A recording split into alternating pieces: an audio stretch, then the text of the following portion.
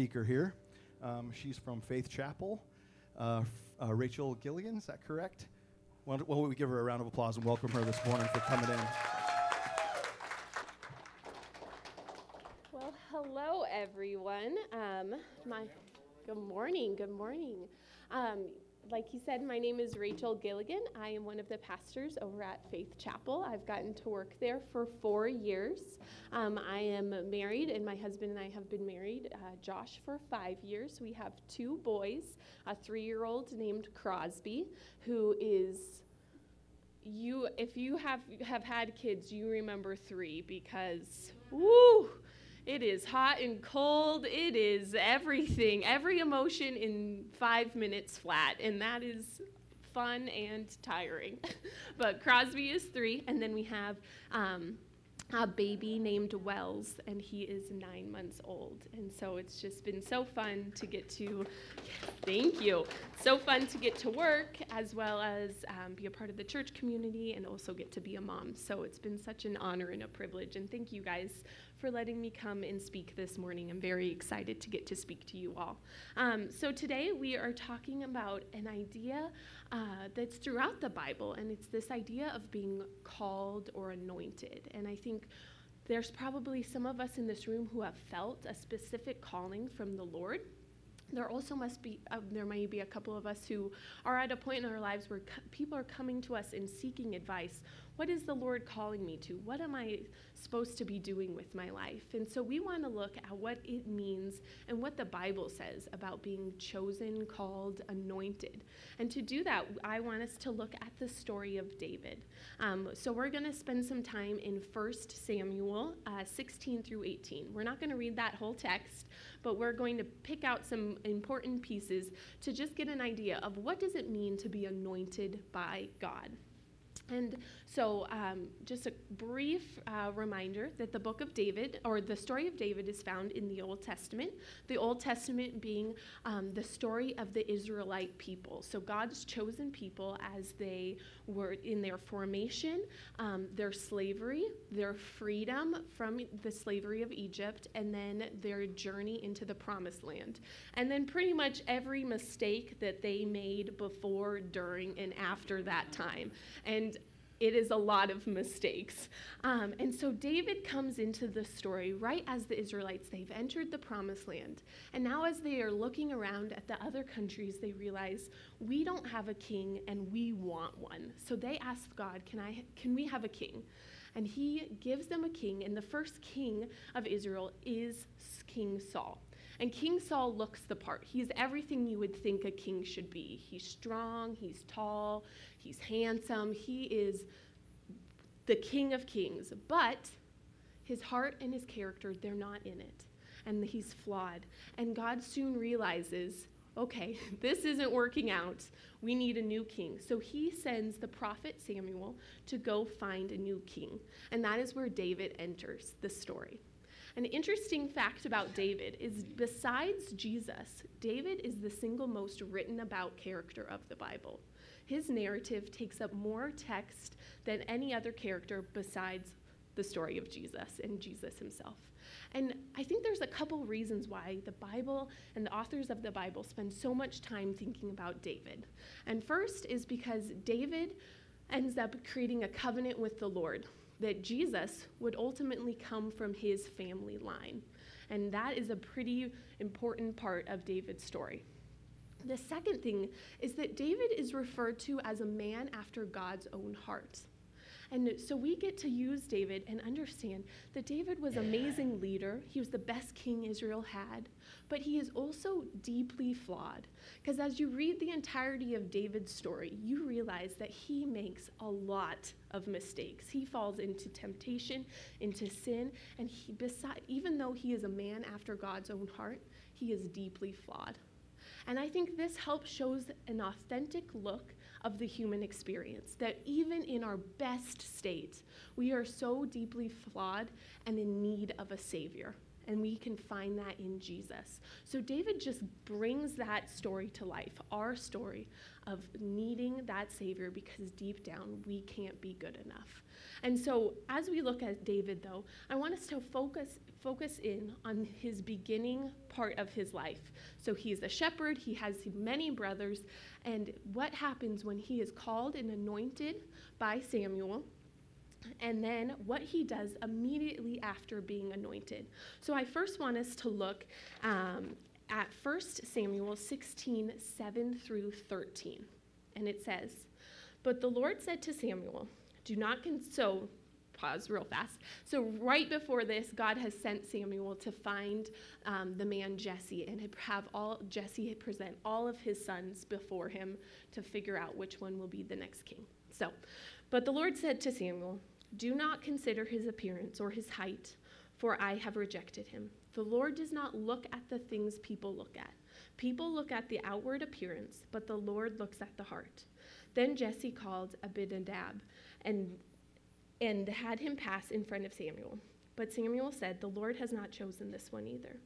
Jesse then had Shammah pass by. But Samuel said, nor has the Lord chosen this one.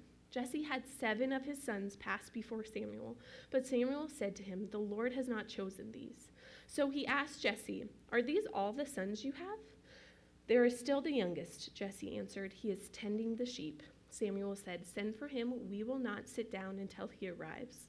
So he sent for him and brought him in. He was glowing of health and had a fine appearance and handsome features. Then the Lord said, rise and anoint him. This is the one. So Samuel took the horn of oil and anointed him in the presence of his brothers. And from that day on, the Spirit of the Lord came powerfully upon David. Samuel then went to Ramah. So I think there's a couple things that we want to look at when we read this text about when David was anointed. The first is that God looks at the heart and not outward appearance. So King Saul was everything outward appearance, but had no inward worth or value, not value, but that his heart wasn't truly in serving. But outside, he looked great. So God is saying, I need a king who inside looks just as good as he does outside. So he says, I'm not going to focus on outward appearance. I want to focus on the heart.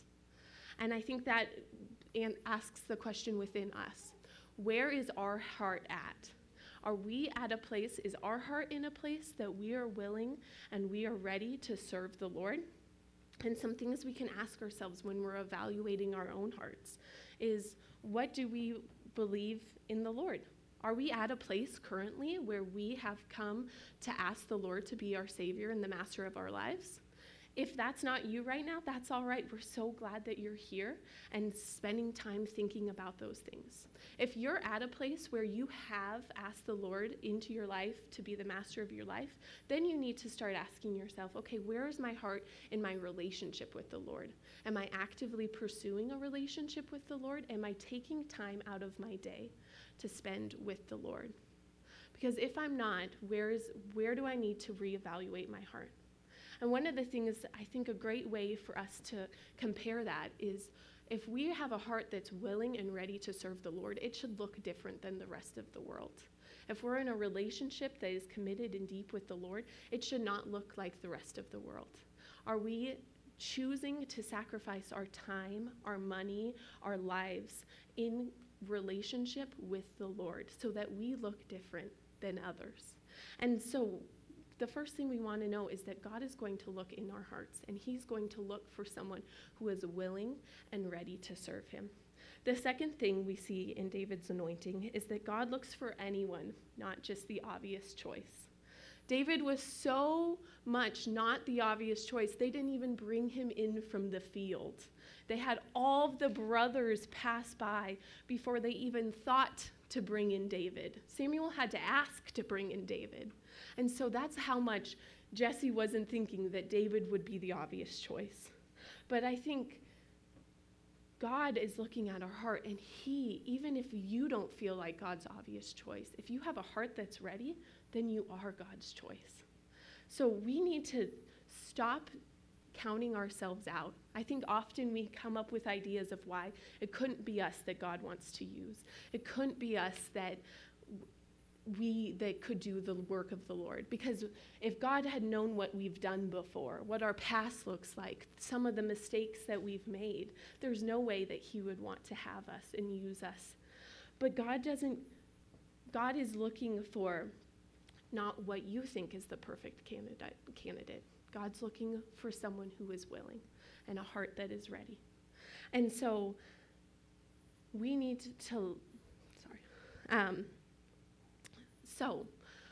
we need to know that God's already chosen us, and he's going to continue to choose us if we are feeling, or if we have, sorry about that. So we know that God wants to choose us, and he has on the cross. And so my example of that, and it's kind of silly, is that 3 weeks ago, my husband and I ran a triathlon. Completed a triathlon. And how this works in the Gilligan household is that we don't give a ton of time. We just decide we're going to do something, and then we just go for it. And it's just silly. And my parents are in the back, and they're like, yeah, we were there for the whole thing. This is my parents, and they're like, we were here for the whole thing.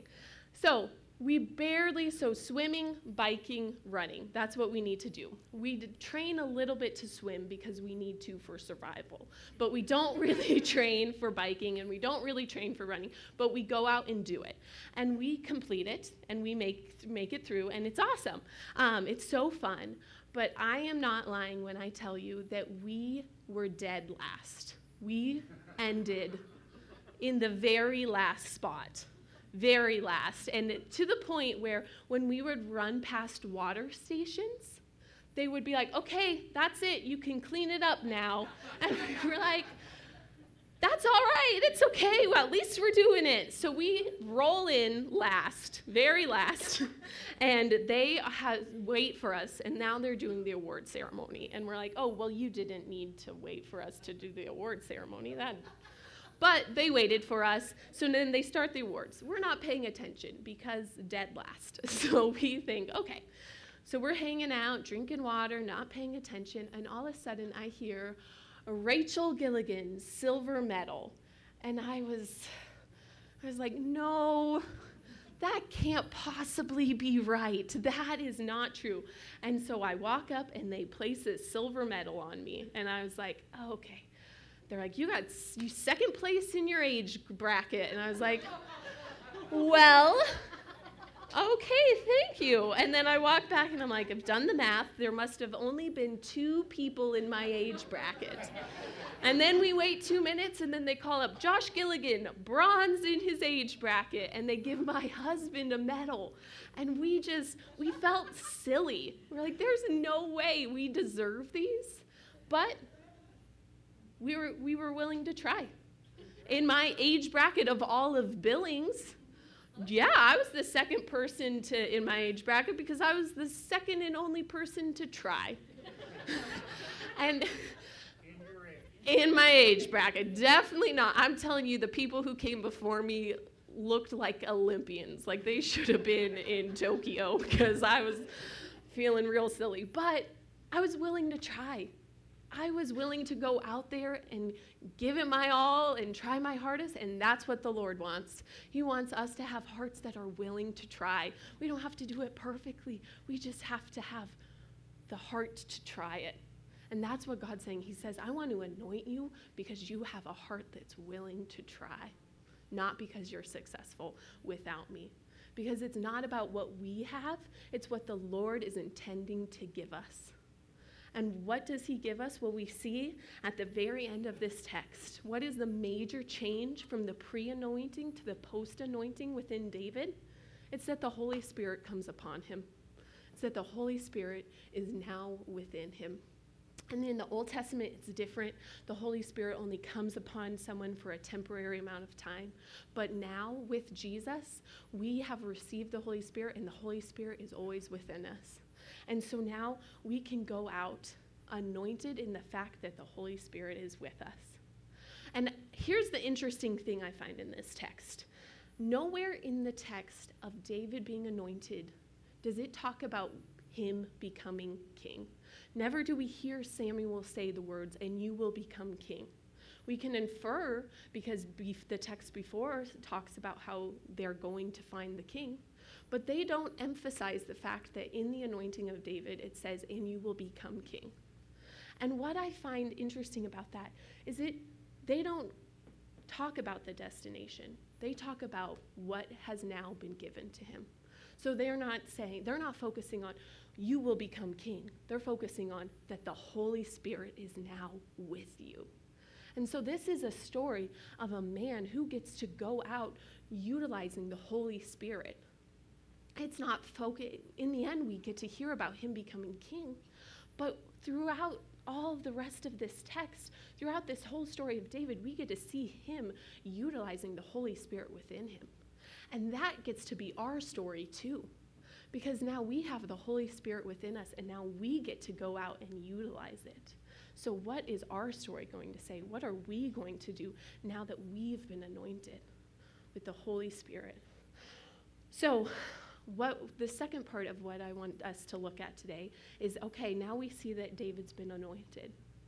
What does he do immediately after this anointing? Because it's not becoming king. Becoming king isn't the next part of this text.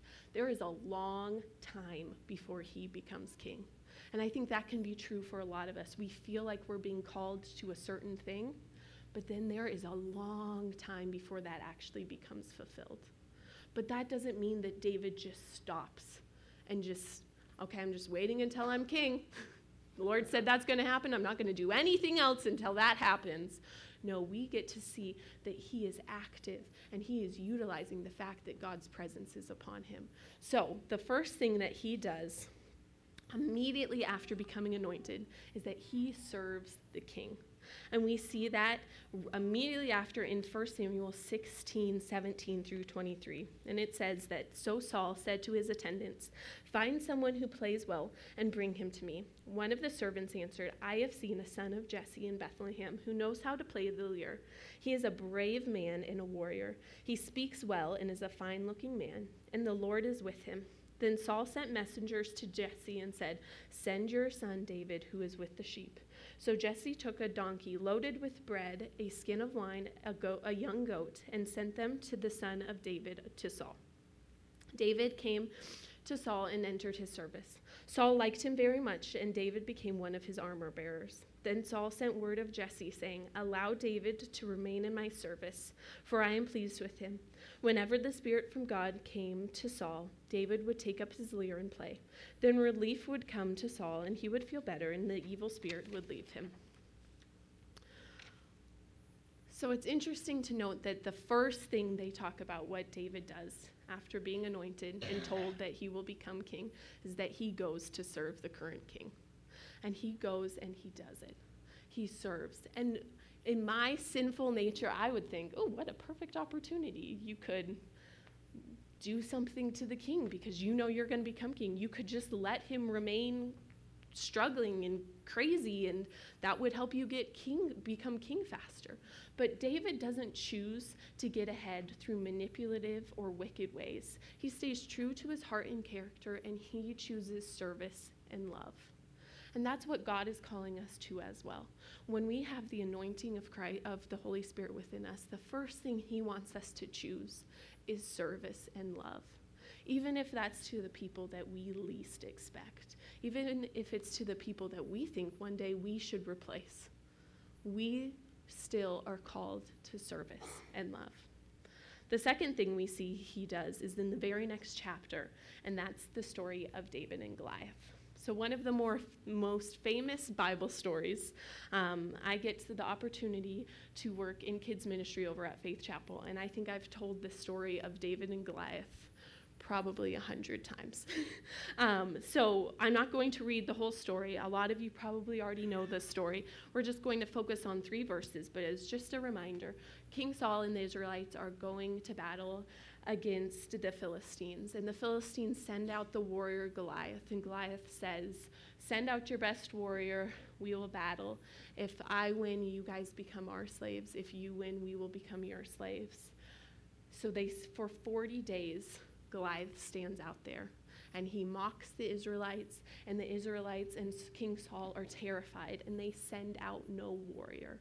And finally, David comes to visit and deliver food to his brothers, and he hears Goliath mocking and calling out the Israelite army and having no one step up. And he says, what are we going to do?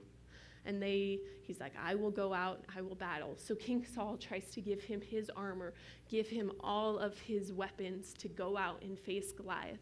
And David refuses to wear any of them. He just takes the slingshot and 5 stones, and he goes out there. And what he says as he faces Goliath is what we will read. It says, you come against me with sword and spear and javelin, but I come against you in the name of the Lord Almighty, the God of armies of Israel, who you have defied. This day the Lord will deliver you into my hands, and I will strike you down and cut off your head. This very day I will give the carcass of the Philistine army to the birds and the wild animals, and the whole world will know that there is a God in Israel. All those who gathered here will know that it is not by sword or spear that the Lord saves, for the battle is the Lord's, and he will give all of you into our hands. You see, David doesn't wait to be king to start fighting these battles. He doesn't look at this situation and think, well, when I'm king, I would do this so different. He chooses to fight that battle right now. He acts immediately because he has the confidence that the Lord is with him and that the Lord will go ahead of him and that the battle is already the Lord's to have fought and won. And so we see that even within our own lives and within our own battles, we can have the confidence of David. We can have the confidence to know that the Lord is going before us. And I think there's a lot of battles that we all face in our lives. We are in a constant war with sin, whether that's lies that we continue to believe about ourselves, relationships that have become toxic in a way, temptations that we're struggling to face. So there's wars and battles that have come to us and we didn't even mean to. And there's other wars and battles that the Lord has brought us to and is saying, are you ready to step in and fight? And for a lot of us, we are too scared to even send in a warrior. Just like Saul and the Israelites, we are too afraid. We haven't even attempted to send in a warrior for that battle. But we get to have the confidence to say exactly what David said, for the battle is the Lord's, and he will give you into our hands, knowing that everything we have gone through, the battle gets to be the Lord's. And I know for me personally, one of those battles for the past 3 years is this idea of postpartum anxiety or stress or depression. And a lot of you have maybe even faced that within your own lives.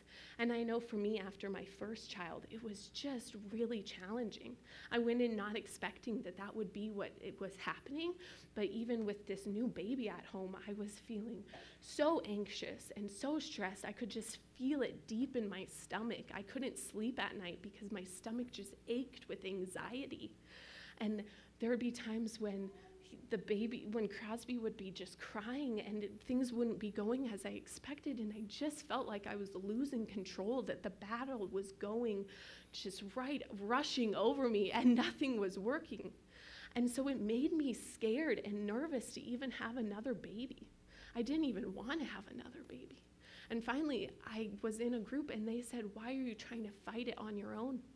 Why are you trying to be stubborn and fight this battle by yourself? And so as I was pregnant and preparing for my second baby, I got to just say, why am I trying to defeat a battle that the Lord has already defeated? Because if the battle is the Lord's and everything is in his hands, then why am I trying to fight this through my own will and power? And so I got to step into that next battle saying, this is the Lord's. And that doesn't mean it was easy. That doesn't mean there wasn't dark times or challenging moments. But it did mean that I had a base and something to lean back on instead of trying to lean back on it all by myself. And so there's probably a lot of different battles that we're facing right now. And I encourage you, even in those moments of hard time, to say these verses out loud in the midst of that battle. The battle is God's, and it is in his hands. And then finally we see, and this is just an interesting part of the text, the final thing we see David doing after his anointing is found in verse 18, or chapter 18, verse 1. And it says, after David had finished talking with Saul, Jonathan became one spirit with David, and he loved him as himself. So we hear this story of this amazing battle and this warrior, and then the very next thing is that he gets a best friend. And it's an interesting part of the text because it talks about Jonathan and then immediately goes back to him winning all these wars and him finding favor and success in all he does. But just for 3 verses, right in chapter 18, it says, but Jonathan became friends. Him and Jonathan became best friends. They loved each other more than anything.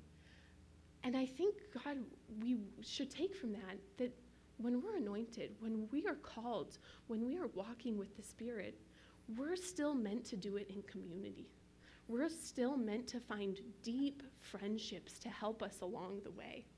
Because David was at the peak. He was a war hero. He had saved the Israelite army. And in a moment where he could have probably allowed his pride and his confidence to take him forward to win the rest of these battles, he stops and he becomes a good friend. He finds community that is going to continue to spur him on. And that's what's so important for us as well, is that we don't do this alone. That we don't try and conquer life, our battles, we don't serve alone, that we do that in community with each other. So, with all of that, with everything we've seen from David, now what are we supposed to do? What are we supposed to do with everything that we have looked at? Well, I think the first thing we have to do is we have to look within our own hearts and figure out where are we at with the Lord. If, again, you are in a place where you have said, yes, I've committed to God, I am serving him, I am investing in my relationship with the Lord, then I would say your call and your anointing is the same as what Jesus gave the disciples in Matthew 28. Right before Jesus left, Jesus says to them, Then Jesus came to them and said, all authority in heaven and on earth has been given to me. Therefore, go and make disciples of all nations, baptizing them in the name of the Father and of the Son and of the Holy Spirit, and teaching them to obey everything I have commanded you. And surely I am with you always to the very end of the age. So Jesus is calling us. He calls his disciples, and he's calling us as well, that what we are called to do is go and make disciples.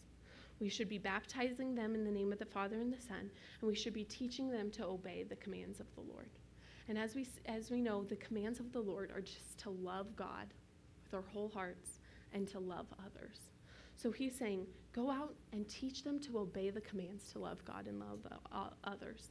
And and just like he said to David, I am going to be with you always to the very end of the age. He's going to be with us in the Spirit. He is going to be working within us to guide and lead us into opportunities of service, into opportunities where we can face the battles that are before us, and into opportunities where we can find deep friendship and community.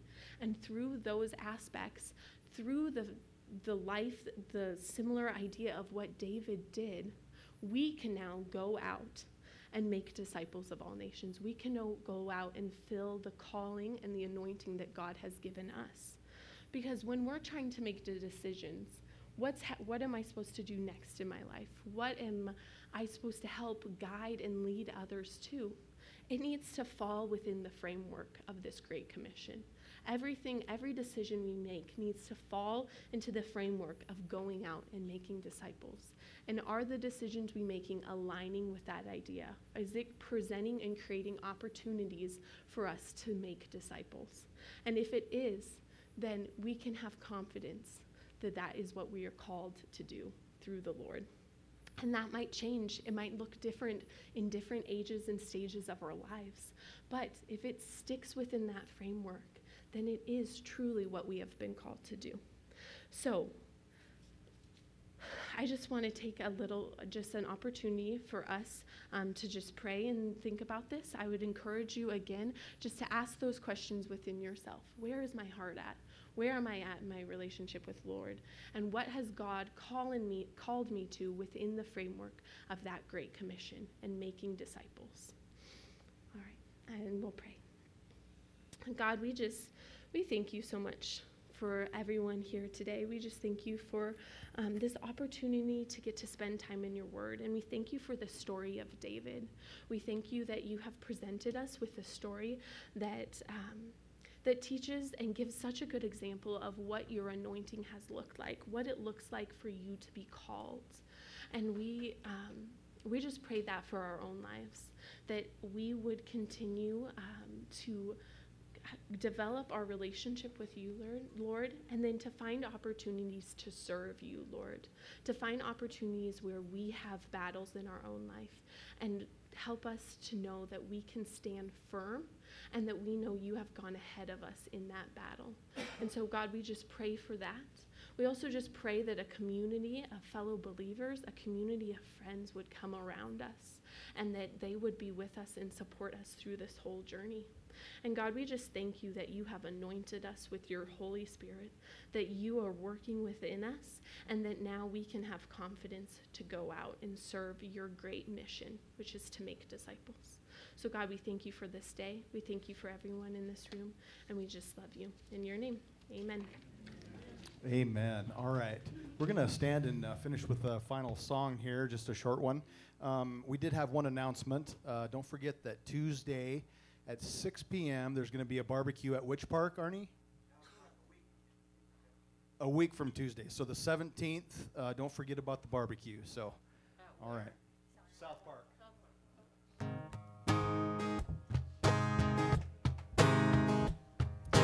I can't count the times I've called your name some broken nights.